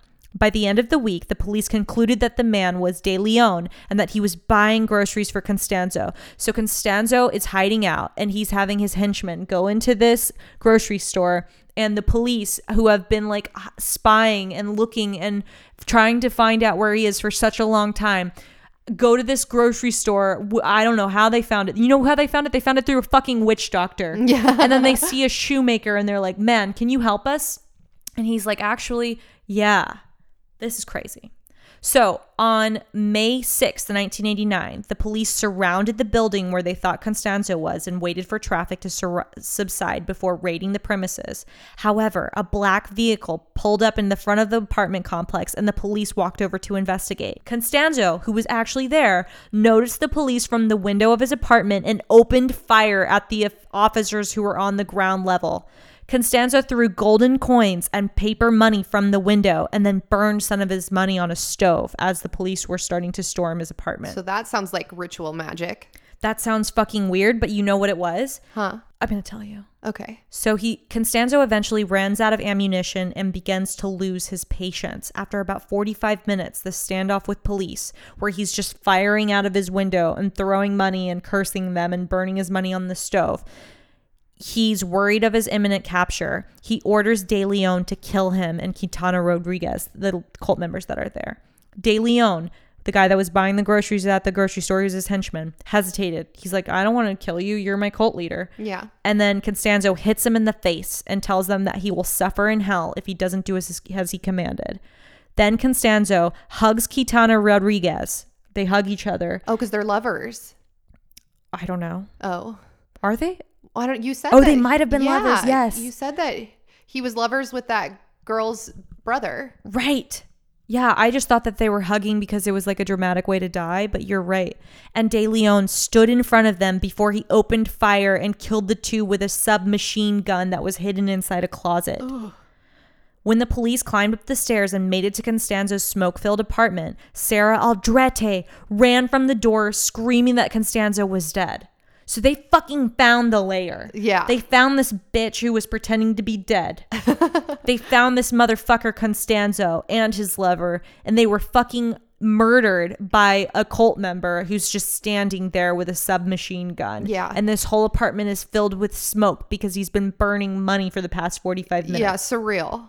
Now, here's the craziest thing is that De Leon later confessed that Constanzo had lost his mind and was saying that everything was lost and no one was going to have his money when the police force raided and forced him to barricade himself in his apartment. So he starts burning his money because he doesn't want the police to have it. That's insane. Yeah. Isn't that's like that pirate shit, like hiding shit, knowing you're going to booby trapping your fucking stash Yes. so that nobody can get to it, including you. If we learned anything on this podcast, it's that money literally makes some people crazy. Money is evil. So De Leon, last guy standing aside from Sarah in this apartment, states he participated in Kilroy's murder and other killings at Santa Elena, but both agreed, him and Sarah, that Constanzo did most of the killings himself. Sarah Aldrete denied participation in the killings and stated that she was unaware of them until she saw the victims on national television. Oh, I'm sure. She said she was sorry to hear about Kilroy's murder. She stated that she was not an official member of the cult and was barely going through the initiation. Oh, really? In addition, she stated she was held prisoner during Constanzo's hiding in Mexico City. When asked if she was in love with Constanzo, she denied it and said that she was only his follower. At the scene, the police took Aldrete, De Leon, Oriel Oquea, Juan Carlos Fragso, and Jorge Montez into custody. These like random henchmen coming out of the woodwork. Uh-huh. They're like, I don't know what the fuck just happened, but like... There's like some money on fire and these dudes kissing after they've been that have been murdered with a submachine gun. The police also arrested Maria Lourdes Guerrero Lopez and Maria del Rocío Cuevas Guerra and other cultists under Constanzo in Mexico City later that day. And all these names that I'm saying, if you were to Google these people have done bad fucking shit. These are murderers, drug dealers, horrible people. If you actively use black magic, I believe that you are linked to horrible shit. 100%. So the fearing that Constanzo might have purposely faked his own death, investigators conducted fingerprint analysis on the body. Oh, great. Smart. Right? They concluded that the corpse was indeed Constanzo. Constanzo's 9mm Uzi submachine gun and his supposed suitcase with the money in it were never formally presented by the police as seized items. You know what that means? The twisted fucking cops. They took some shit for themselves? That's exactly what that means. On May 15th, a judge refused to set bail for the individuals arrested that day because they were wanted for crimes accumulating over 50 years in prison. Then on June 10th, 1993, drug trafficking charges against Alvidio and Pontes Torres were dropped in the U.S. without a stated reason. So basically they didn't have enough evidence. They didn't have enough evidence to get them away from, so Mexico's judicial system does not have parole. It allows for prisoners to file motions at an appeal court to reduce their sentences after several years. And if this condition is denied or granted, inmates can then push for getting out earlier. Okay. And if the fucking cops are twisted and the judicial system is twisted, they're gonna get out. Yeah, that makes sense. And they probably have more friends in jail than they do on the outside. Right. Okay. So then on March 27th, 1998, a Mexican federal court reduced the sentences of everyone involved by 17 years. And since the death penalty and life sentences are not part of Mexico's judicial systems, reductions for the charges that are over 50 years are super common. In addition, individuals like the cult members who were charged with murder and other serious crimes that push the total punishment sum over 50 years for capital murder often have their sentences reduced by the appeal court. So what I'm saying is that even though all of these people got caught and sent to jail in Mexico, they did not serve the same amount of justice that they would have if they were sent to jail in the United States. From everything you're telling me, it sounds like there's probably still a lot of police officers that just haven't been found out yet that have ties to some of these people that are in jail. Right. So it's in their best interest to let these people go free.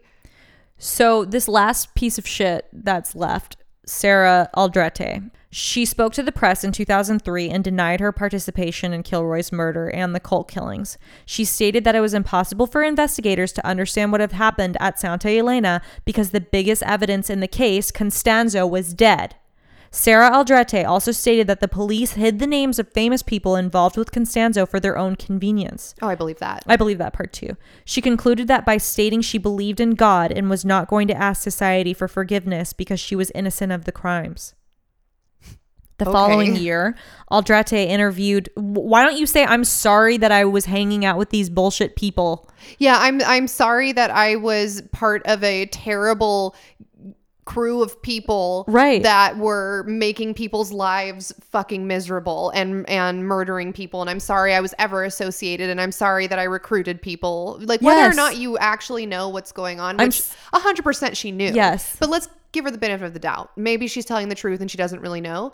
It doesn't matter. Like, if I think that you're having a baking club and I'm like recruiting people to join the baking club, and then later I realize that you've been murdering people this whole time, I should be like, wow, that's sad. I'm so sorry that I didn't know what I was recruiting people for. Right. I should have looked more into it. Also, I'm sorry my apartment was covered in blood. It was a phase. Like, what? So then the following year, after she's like said this thing in her book, she interviews with the press again and states that she had been tortured to confess. So she confesses, and she was like, actually, I was tortured. It was a false confession made under duress. She said that she was stripped, naked, blindfolded, beaten upside down, and then had her toenails yanked. Ugh. Aldrete claimed that she was beaten so severely that the doctors told her she would never be able to have children.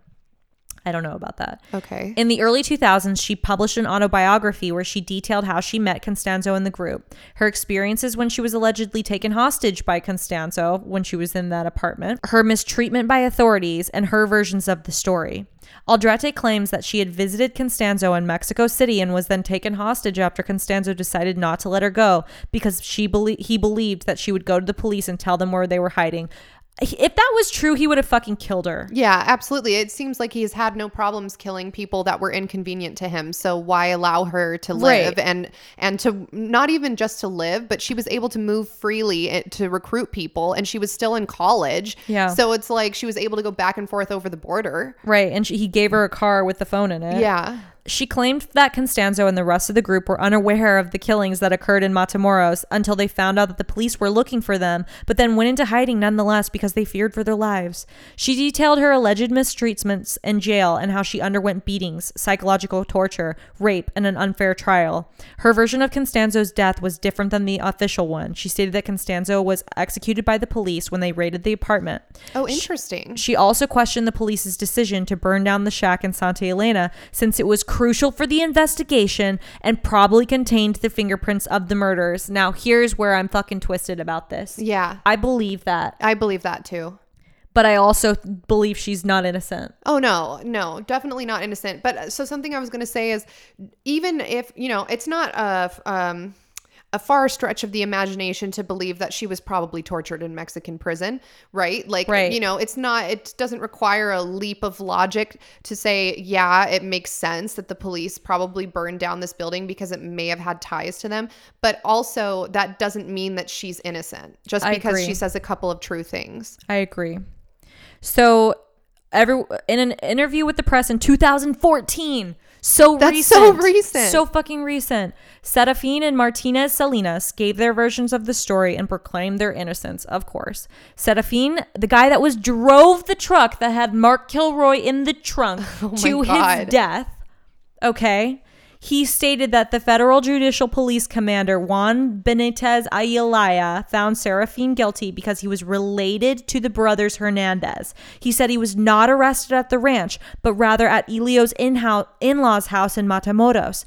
He said that he grew up in Houston and moved to Brownsville for college, and that he was in Matamoros visiting his family when he was taken by the police. Serafin said he had been tortured by the Mexican and U.S. police in Matamoros to confess his participation in Kilroy's murder and the killings at Santa Elena. He was allegedly beaten and told that he and his family would be killed if he spoke English during his declaration. He said that he was a student of Texas Southmost College and he knew who Aldrete was but didn't have any connection with her. Serafin also stated that he had never met Constanzo and had no idea his family ranch was a gathering place for his cult. He said that he had never dug up bodies and had been taken to the ranch after the bodies were already exhumed. What the fuck? So is it confirmed that he was a student and that he spoke fluent English? Like, is any of this confirmed, or is it just stuff that he's saying? It's stuff that he's saying, but like... But that seems like it would be easy to confirm or deny. But also... Okay, so he was a student. No, he was a student, or he was enrolled there. But it's hard to tell. Was he enrolled there because he was a lure? Because he could speak English, and so he could lure these people over the border, just the same way that Sarah was. She was like this beautiful cheerleader Texas girl who then could also like lure you over to her like blood apartment and get you murdered and across the border. Yeah. And then they're also saying that the cops like lied, and I 100% believe that the like U.S. police and Mexican police torture the shit out of these people on Mexican soil. Sure. Yeah. Yeah. Like I don't believe that's not a thing. So it's like I'm fucked up about this because. What can we believe? Who can you believe? Isn't that crazy? Like there's someone who is dead, but this thing goes so deep and everyone's trying to protect themselves, or are they trying to protect someone bigger? I mean, even when they said that they shot Constanzo, the police were like, "Oh, we have to check his fingerprints." But then the police totally hid some of the evidence. The briefcase with all of the money never turned up, and conveniently the story is that Constanzo burned all the money. Right, and they burned down some of the evidence, and all these people magically get released early, 17 years shaved off their sentence. Yes. Yeah, that's nuts. It's nuts. And like, who can you believe? Because I think there's little shards of truth in everyone's story. Yeah, definitely. So Martinez Salinas, on the other hand, stated that he was forced to confess because he was a neighbor at Santa Elena and the driver of the Hernandez family. He said he had been beaten and taken into the ranch where he was told to pose with exhumed bodies. Ugh. When asked if he had ever met Constanzo, he stated that he had seen him in person at the ranch with Hernandezes, but had never talked to him. Martinez Salinas said he was arrested one afternoon at Elio's in-laws' house when he was looking for a part for his car. He said he had known Aldrete for years before, and he had dated one of her sisters when he was young. He said that he had never heard of Aldrete talk about the cult. He said that she had talked about her school and marriage. He also said that Elio and Olividio, the Hernandez boys, never invited him to the cult or talked to him about it. But it's also really convenient that these three people are being like, "Oh, what she's saying is true. Yeah. Oh yeah, what he's saying is true. Yeah. Everyone's telling the truth." Yeah, it's just whatever's most convenient for you, and that's what makes it so hard to know who's telling the truth. Right. So 2 months after, we're almost to the end here, guys. The ride is coming to an end, but there's still a few more bumps, so don't unbuckle those seatbelts yet. 2 months after Kilroy was confirmed dead, his parents founded the Mark Kilroy Foundation, which promotes drug awareness, education, and prevention through the Just Say No campaign. You've heard of that before, right? They founded the Just Say No campaign? Wow, yep. That was a huge campaign growing up. Since Kilroy's dream was to become a doctor after college, his parents decided to help others and continue his dream through this program. Since 1994, the foundation has sponsored and worked alongside Substance Abuse Free Environment, or known as SAFE, a political nonprofit community group that promotes awareness for substance abuse and drug prevention. Both of them partner with the Santa Fe local government and its school system and the ones nearby, and with businesses and private donors to provide programs for the entire year. The full-time and part-time counselors visit school campuses during the academic year in Santa Fe and in Hitchcock, Texas, to hold programs for approximately 800 students regularly. So when all these students come there, they're gone for the summer. The foundation conducts programs and summer camps by partnering with volunteers. They offer free outdoor activities like archery and golf and fishing and tennis and swimming. An average of 550 youth participate in these programs every summer. The purpose of the summer activities is to keep the youth distracted when they're not in school so they don't get bored and think about consuming drugs. In September of 1999, the foundation signed an agreement with the U.S. federal government to receive 10 yearly grants of $100,000, $1 million a year. By the 10th year, the government intended to stop the funding and expect the foundation to be self-supporting. However, Kilroy's parents stated that the yearly expenses exceed $160,000 and that they need to find new ways to make up the deficit. The Mark Kilroy Foundation was one of the 5 nonprofit organizations in Galveston County that receives proceeds from a bingo place in Lamarck, Texas. They also received proceeds from the sale of the book Sacrifice, which was written by Kilroy's father and Bob Stewart in 1990. So these parents have created this Mark Kilroy Foundation that started the Just Say No campaign, which if you were a child, like a millennial, what the Just Say No campaign is. Yeah, it was very, very popular. Very, very popular. And then they go and they create a foundation where they're getting $100,000 a year to keep kids in basically busy during the summer so that they're not getting into drugs. So after Mark Kilroy was confirmed dead, the media framed the drug group and their religious practices as Satanist. For the most part, the U.S. media labeled the group as a Satanist group and gave little mention to the drug-related violence that was widespread in northern Mexico, thus failing to provide a wider picture of what happened in Matamoros. Reports concluded that because human body parts were found inside a large metal pot, the group practiced cannibalism. Some journalists made the error of attributing cannibalism with the common mistake of Satanist groups sacrificing and eating human remains. Other writers, however, stated that Constanzo believed in the devil. In addition, some occult writers believed that the nature of Kilroy's murder, which included mutilation and clandestine burial, was part of an occult tradition. When the media coverage and allegations of Constanzo's affinity towards Satanism died down, several Afro-Caribbean scholars stated that the Constanzo's actions were fueled by his personal conviction and psychopathic involvement with Palo Mayombe. They argued that Constanzo used Palo Mayombe for his own financial, illicit, and psychological needs by convincing his cult members to help further his drug trafficking operations. Through human sacrifice, Constanzo promised his members that they were protected from the law. Other Afro-Caribbean scholars, on the other hand, alleged that Constanzo murdered Kilroy because he truly believed it was a requirement in his distorted view of Palo Mayombe. On the 20th anniversary of their son's murder, Kilroy's parents visited the Rio Grande Valley and Matamoros to thank the people who had supported them in their search for their son. Kilroy's father stated that people were supportive and called the police whenever they saw something suspicious that they thought was related to their son's disappearance. He said that it was easier to overcome their son's death because of the support they received. And Kilroy's mother said she received a cross from Brownsville, Texas, from a woman who said she was searching for her son in 1989. She wears it because it's to remember, quote, that every time I know that the Lord was involved in everything, she said, when she touched and showed the cross around her neck. So after Kilroy's dead, the media says, oh, this is a Satanist thing, and then kind of glosses over the drug trafficking thing, which makes total sense because if it's not wide known, but I feel like most conspiracy theorists and most modern Americans know that we do business, like the American government does business with the cartel.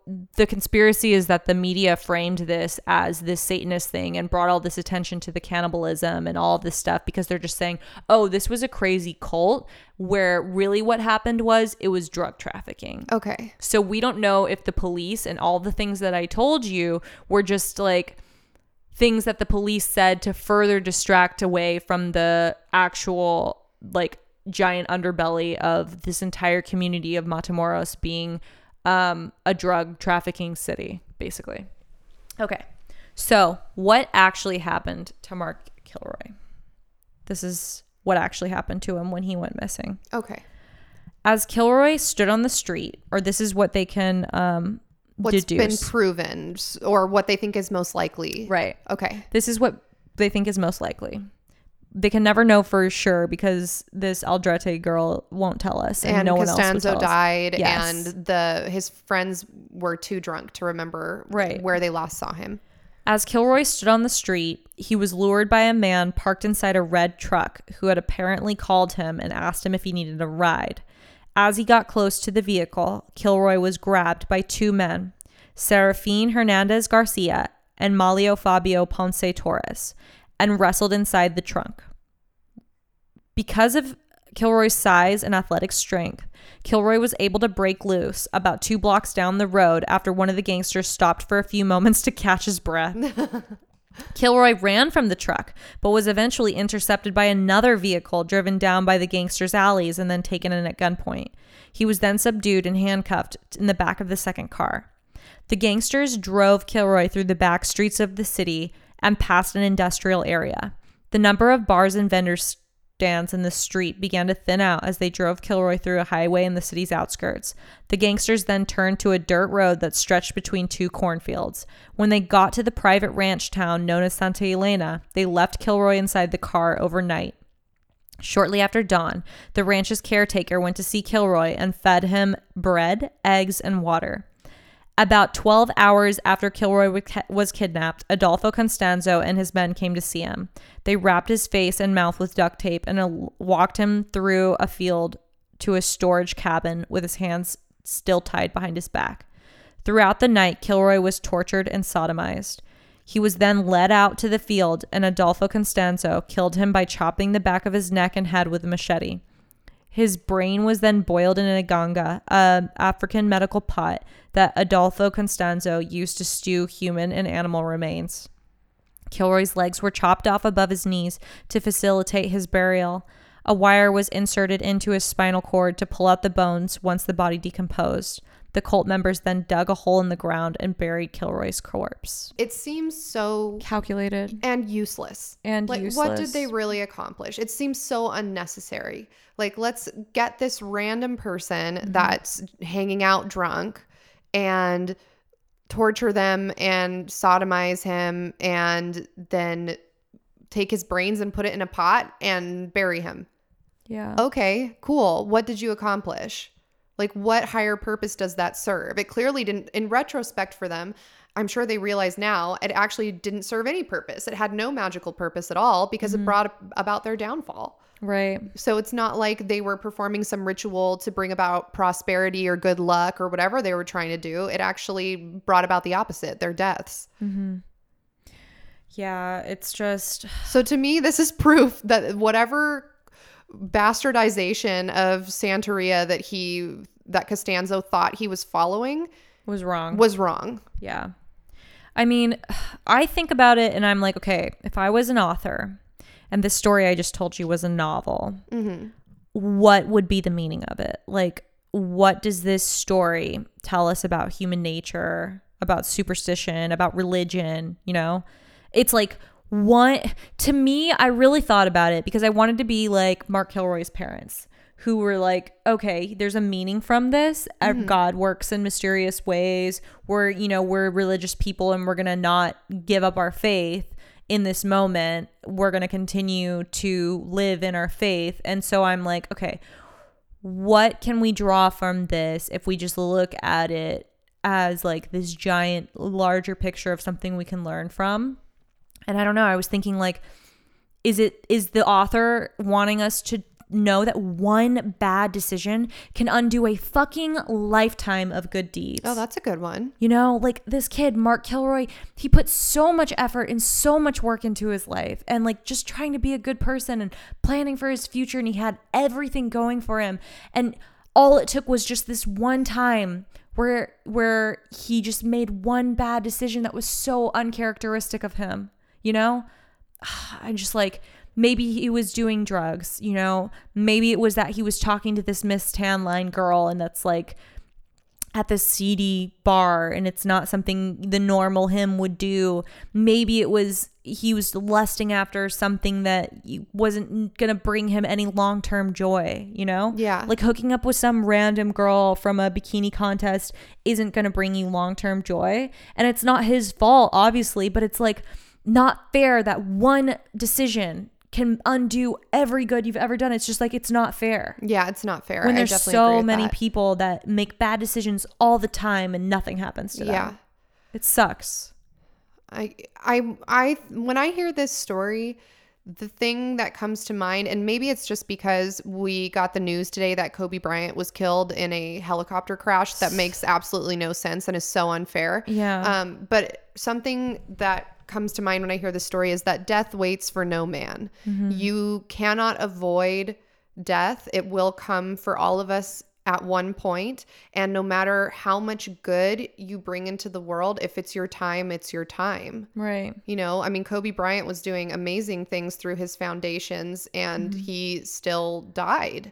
And it's But I guess we can lessen other people's suffering while we're here. yeah, know? definitely. Yeah, you can try to be as good of a person as you can be, and just make sure you're smart about, I mean, I think that you and I have had many opportunities to die just based on poor decision making. So, Yes. yeah, so I agree with you that it's not fair to say that any of this blame is Mark's fault, because it's not. Right. It's the decision of the people that killed him. It's their fault. It's not his fault for being a kid. And it came from such a long, like, if we look at the way that he was raised with love, like, every step of the way. Yeah. Where the way that Adolfo was raised, where he's brought up in, you know, like, to believe that everyone's out to get you, and he didn't even have a father figure growing up. And that's not to say that that's an excuse, because there's tons of people who grow up with like dysfunctional and shittier situations than that, and they don't become a cult leader or murderer. But it's like, our actions truly do affect everybody else around us. It's like the butterfly effect is actually real, and even just like smiling at a stranger on the street might undo, you know, some horrible thing that was bound to happen. I think too, You just never know how your actions affect other people. definitely, I absolutely agree. And I think too, we're getting more awareness as young people about watching out for your friends, which is something that we sort of touched upon earlier, where you were saying, yeah, I would have probably done the same thing as his friend. Like, oh, he's talking to this hot girl, I don't want to cock block. Right. And I would have absolutely done that same thing in college. But now that all of these stories come out or are more publicized about bad things that have happened to people, I mean, even with just like Uber examples of like women getting drunk into a car they think is their Uber and it's not, like, all of that stuff teaches us that we really need to look out for each other, and we need to make sure that as a community we're watching out for each other, and we're making sure our friends and family and loved ones are safe. And that's really all we can do. It takes a village, right? Yeah. And so we just have to make sure we're doing our part. Yeah, it's true. And with all of the energy, I mean, like, obviously death waits for no man, and you have no control over so many things. So the things that you do have control over, you should try with all of your might to just be the best that you can be and inspire others and do whatever it is that's your gift. And everyone has different gifts, and just like pursue it with all of the purpose that you have. Yeah, and have a fun ass time, but go into a fun ass time with a plan and make sure that you're looking out for each other. So here's a picture of Mark. Let me see. Oh yeah. He's cute. Aw. I know. He would have been. Oh man. I can see how he was like popular. He was the star athlete. Yeah. You know, Very 80s photo. very 80s. He got has, a I'll mullet. describe it for the listeners at home. This will be posted to the Instagram photo dump as usual. So he is a young guy with maybe like darker, dirty blonde hair. And does he have blue eyes? I think so. Yeah. And he has a big smile, and he's got a light blue button down shirt. Like, he just looks like, He looks like he's doing pre-med. yeah, absolutely. He's like Wholesome. adorable, wholesome. I know. I just want to give him a hug. Yeah. He's like the kind of guy that I would date when I was that age. Just Yeah. adorable. Or I wouldn't have dated him when I was that age, but I will date him now. Yeah. The ghost of Mark, please come back and date Natalia. Yes. And then here, wait, do I have another? Hold on. Then here's a picture of Sarah. Oh yeah, is that her on the right as well? So left and right are both her. Yes. Yeah, those are both. she's pretty. She's beautiful. Yeah. I can see She's got good bone structure. she does. She's very like model-esque. She's got like dark brunette hair, fair skin, really strong features. Like, she looks like a very like just striking woman, big eyes. Nice. Yeah, very nice facial features. You might be like, well, where's like the supernatural part of it? but to me, it's almost a layer deeper. I think the supernatural aspect of this story for me is just how people can use religion for evil or magic for evil. Like we've talked about before, how there's the battle white of good versus evil. There's white magic and black magic, and white magic can be as simple as meditation or setting an intention or smiling at somebody, or smiling at someone, or lighting a candle, giving or a compliment, buying a crystal, like whatever. Okay, doing a good deed, right? And then there's black magic, which is like human sacrifice and wishing harm on others. Yes, performing rituals and spells to bring about pain and suffering to others. I would even voodoo. For me, this story that you just told is really hitting home how evil black magic is. Whether or not you believe it's actual magic is sort of irrelevant, because all that matters is that Costanzo believed in enough to bring about the death of all of these people. And it's not just the white Texan pre-med student that died. And I think it's really unfortunate that it took an American student's death to bring about this justice, because they found so many bodies of Mexican citizens on this property. Well, I wrote down some thoughts that I had while you were talking. And the first thing I wrote down is I'm glad that weed is legal now, because it strikes me as so archaic that this entire drug cartel was based on the sale of marijuana. Right. And it took forever for it to come around, and that sucks. But I'm so glad that now weed is legal, and that now we can start to kind of do away with the illegal cartels associated with that drug. Well, something else that I wrote down, which is kind of off topic, but because I didn't want to interrupt you because you were on a roll and it was really good, is that we were talking about finding out that your man is cheating. Oh, yeah. Let me tell you something horrifying that is in everyone's iPhone right now. I don't know. Maybe you've already seen this. Do you have your iPhone with you? Yeah. Okay. Do you want to grab it, hold it in your hand? I'm going to do it at the same time as you. Okay. Okay. Go to settings. Go to privacy. Now go to location services. Uh-huh. Now scroll all the way down to the bottom and go to system services. Uh-huh. Okay, now scroll all the way down to the bottom and go to significant locations. Okay. And then do your fingerprint. Oh, how did you learn about that? Okay, so for people listening at home, if you have an iPhone, you should rewind and follow those exact same steps, because your mind is about to be fucking blown. Oh my God, it knows will have me. a history of every single location you've ever visited and how many times you've been there. And if you click on the individual locations, you can even see what hours you were there. The government is using this against us 100%. But also, if it helps to take down drug lords, good. And also, if you go missing and your phone is left behind, this is good for you too. Or if someone can access it, they can 100% via the iCloud access this. Or if you want to find out if your man or woman is cheating, and you want to see if they've been at their ex's house at 3 a.m. Oh my God, Alyssa. This is mind blowing. Isn't it mind blowing? Yes. I discovered this the other day and I was like, holy fucking shit. You can literally see every friend's house I've ever been to since 2017. You can see, it shows when we were in London. It shows when we were in Cologne. It shows when we were in Munich. Oh my God. This is perfect for my memory though, because I'm like, people always ask me, oh, what have you been doing with your life? And now I can just go through here and be like, oh yeah. Well, let me tell you where I was last week. Yeah. Yeah.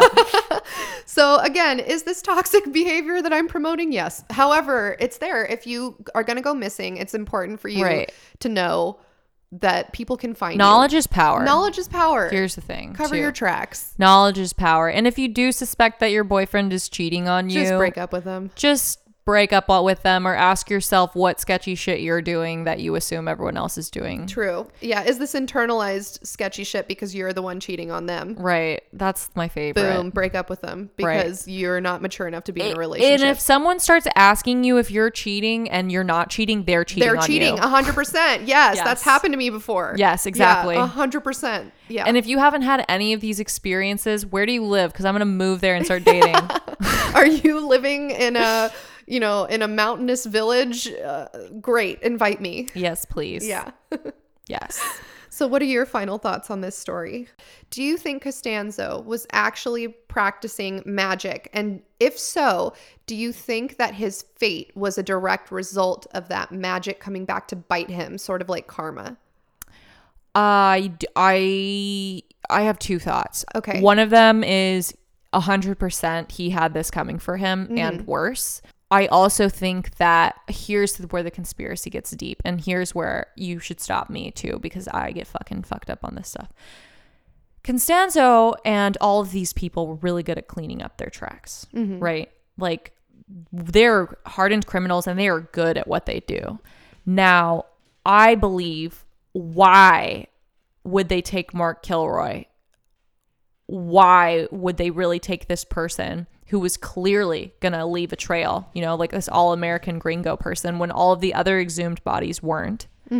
Was it because they wanted to set someone up? Was it because they wanted to call attention to the situation? Why did this truck drive through that checkpoint and didn't stop? It was almost like they wanted the police to follow them to the ranch. Why, when they got there, did they leave Mark Kilroy in the car long enough for there to be a missing report or whatever it was? You know, it was just like, it seems like everything had a reason for it. It seems like if they really wanted these things to happen, if they really wanted this to all go unchecked, they could have been so much more secretive about it. But it was like they left a trail, and that's what makes me believe that there's something deeper here going on. But the government's not even going to dive into it because there's people that are bad people that are here in the US too, who are also crooked. Yeah. If it sounds like we're being critical of the Mexican justice system and government, it's because we are. However, my next episode is going to be about Epstein, which is going to have all the same hallmarks in this episode. People getting out of prison early. People who are friends with high officials in the law enforcement or government, and so they don't get in trouble. And I think that that's a constant theme throughout most governments and most countries. This is not unique to Mexico. This is a really unfortunate symptom of money. Money talks, and if you have money, you have power, and if you have power, you know people, and if you know people, the rules don't apply to you. Maybe this Miss Tanline contest girl too, we never found out who it was. It could have been Sarah. I thought when you told me that, I thought it was Sarah. That's something that I was thinking, like they put her there to lure somebody in. Right. And they probably had seen her several times before, and she might have even saw Mark and been like, oh, we're going to choose him because his uncle works in the police. Very true. On Los Angeles. It could have been. I mean, you don't know. I just feel like Costanzo died. We'll never know what his train of thought was. Right. Or did he? We don't even know if he really died. He could have been faked everything. Yeah. And if you haven't seen Sicario, you should see it, because I don't know if it's based off of this, but I kind of feel like it is. Yeah. Sicario is a great movie. Yes. Definitely. Well, I think that this shit is fucking haunted, and it is so haunted. That ranch is fucking haunted. Tying wires to somebody's spine so that you can pull up their bones to make a necklace out of it after their body decomposes is fucking the most haunted thing I've ever heard in my life, and I hate it. Or was it that they put those wires through their spine so that they could pull up the bodies as evidence to frame whoever it was later? That's a good point too.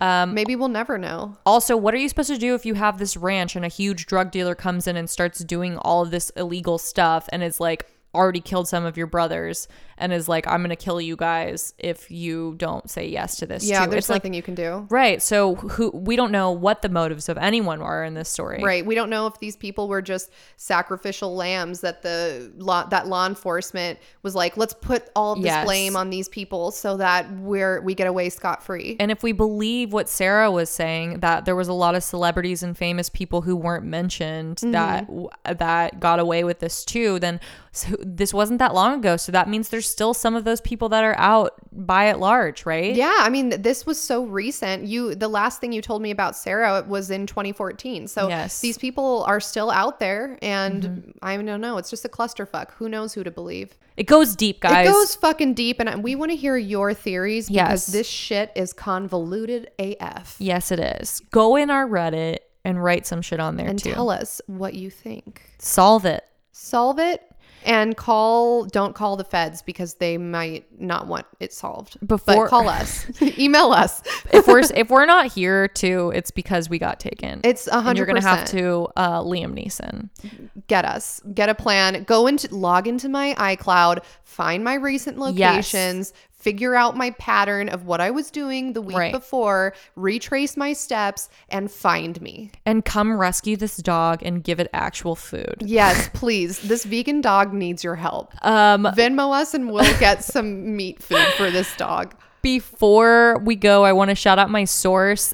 This was all from a Wikipedia page. Oh, really? And whoever wrote this really went in depth, really took the time because they really wanted this to all work out. And I kind of feel like it might have been the Kilroys. Oh, interesting. Because they went super in depth with all of this, and it would make sense that they really want people to know this story. So big shout out to whoever did the Wikipedia. It was all super concise. Everything was sorted very well, and it was the only source that I needed to use. That's amazing. So thank you. That's so rare too, to only need one source because it's just so well right. put Like together. I fact checked it, but in the end I was like, no. The Wikipedia This is the best one. It's Yeah. said the best. Amazing. Yes. I know Wikipedia gets a bad rap, but honestly, it's legitimate because it has primary sources listed at the bottom. So if you want to fact check, you can go check out that source that's Right. hyperlinked. And then you can Google that source to see if it's real. Yeah.